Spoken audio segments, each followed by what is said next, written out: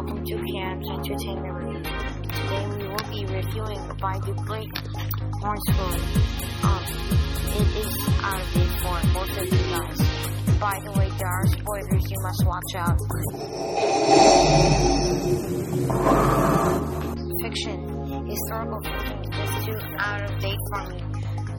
By the way, Great Horn Story is not a good book and could do a very better job on the ending. I know what you're gonna ask me, which is why. I knew it. Okay, fine, we'll get to that.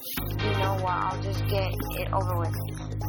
You already know why, because I do not like historical fiction. But another reason is because, like I said, it could improve the ending. They do all the hard work, lose all the gold that they mine, and don't get a lot of money. Plus, the end was all smooch. I know if I wrote the book, I would have had them keep the gold and stop with all the kisses. This ending is not so good after all. Actually, the book is not so good after all, too.